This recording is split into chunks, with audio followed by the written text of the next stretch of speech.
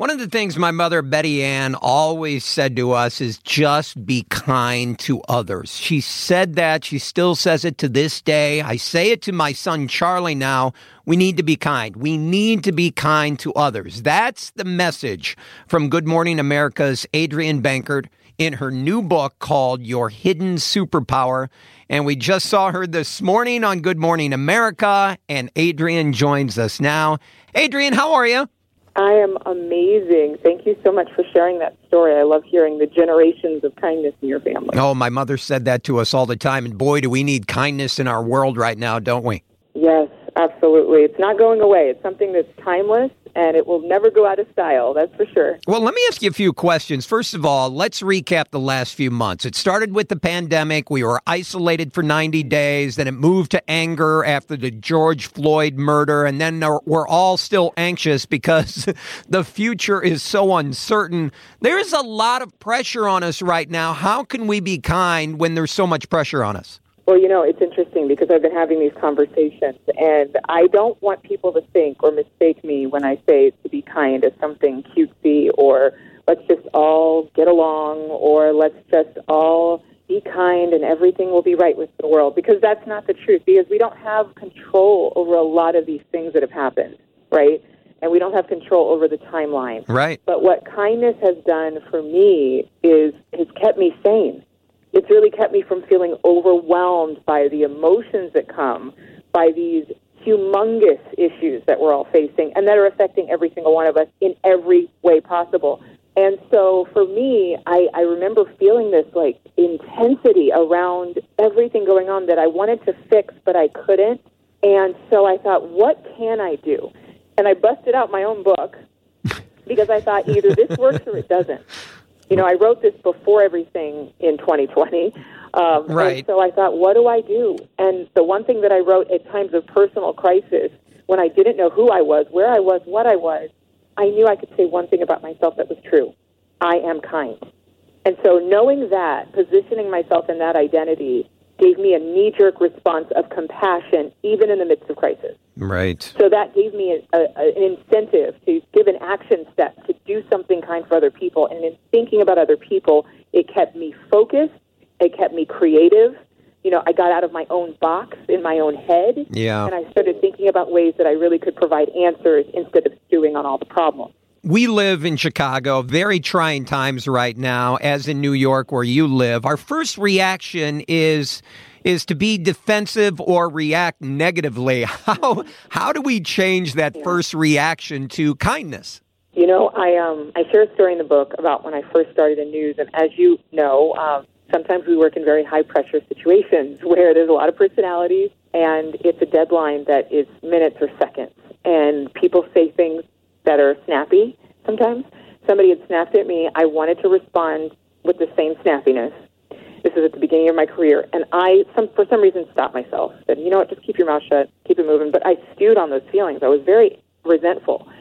And I found out the next day that the man who snapped at me, his mother had died the night before. Oh, boy. And he lived with his mom. And I can feel it still now. I allow myself to feel the feeling.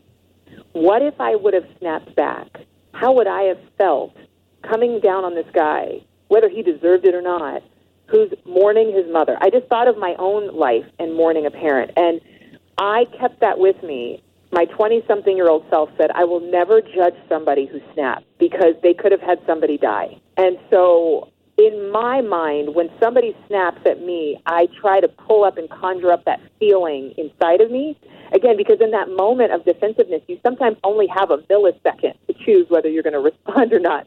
And that could be on social media when you want to just give it to somebody who said something that you don't agree with, or in a conversation with a colleague or a family member. And a lot of times in life, you'll hear this life advice like, oh, well, live like it's your last day. Oh, boy. And I've learned, no, live like it's their last day. Adrienne, we say that all the time, especially during the pandemic. We've had so many therapists and psychotherapists and psychologists on this show. We're talking with Adrienne Bankert. Her book is called Your Hidden Superpower. Wait a beat before you react. Just wait a beat. And when you wait a beat, you start thinking to yourself, okay, I don't need to be mean right now, or this reaction shouldn't happen. So you kind of pull yourself back. But everyone that's listening right now, can you give us tips or a roadmap to be kind to others? Because we're all so focused. We're going to work. We have our families to take care of. We're taking kids everywhere. How do we get to that roadmap? How can we be kind? Well, there are a few things. And one, I would say, even with regards to social media and waiting a beat, because a lot of our conversations now are virtual with colleagues, it's Zoom calls, and with people who are friends and family who might disagree with us. It's on Facebook and Instagram and Twitter. And so I always say, do social media like you're famous. Have a person who can be a publicist for you in a sense. Call a friend and be like, I'm about to post this. What do you think? Or text them first, somebody who's trusted. If you're veto power. Should I say this? When you have a question in your mind about maybe I shouldn't post this, because sometimes we get that little inclination, right? But we're so emotional, we're so impassioned in that moment. Yeah. And so, have a representative. That's one thing. Number two, a lot of people have to be kind from their sofas right now and from their homes because they're not quite out in the public life as much as possible. Like we are in New York, we're still safer at home overall, even though the traffic's starting to pick up. Venmo somebody and say, I want to take you to coffee. Because we would be doing that. We would be taking people to coffee. We would be taking people to lunches. Right, and the human interaction. To get back to your posting on social media where you have to ask the question, I've always said if you have to ask someone else or ask the question if it should be posted, do not post it. It's always a bad idea. That's good advice, but it's just in our lives right now, we're so busy that sometimes we're reacting. Right. And the Venmo, I have a very large family, so I have 23 nieces and nephews, and I have a lot in college.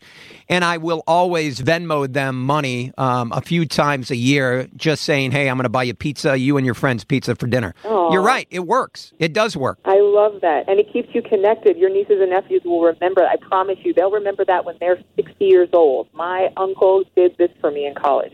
And that will give them the incentive to want to do something similar for their family members. Right. I agree. We're talking with Adrienne Bankert. Her book is entitled Your Hidden Superpower. One of the chapters is entitled Resilience in a Crazy World. Many people don't know what to say when someone is grieving or need help. What would you suggest? Well, I think that you really do have to get creative because I think people start to button up. They don't want to say anything more after that first day that they hear it. A lot of us are in denial about grief and about death. I personally had a very big struggle with it. I talk about that in the book. And so what I found is that people who are grieving really need somebody to give them something consistent that they may not think of because their head is not in that space. And so for me, it was like, can I, again, Venmo you something? Can I order you dinner so that you don't have to think about cooking? I talk about a time with a friend where I actually paid for a ticket so she could go out and see her mother before she passed.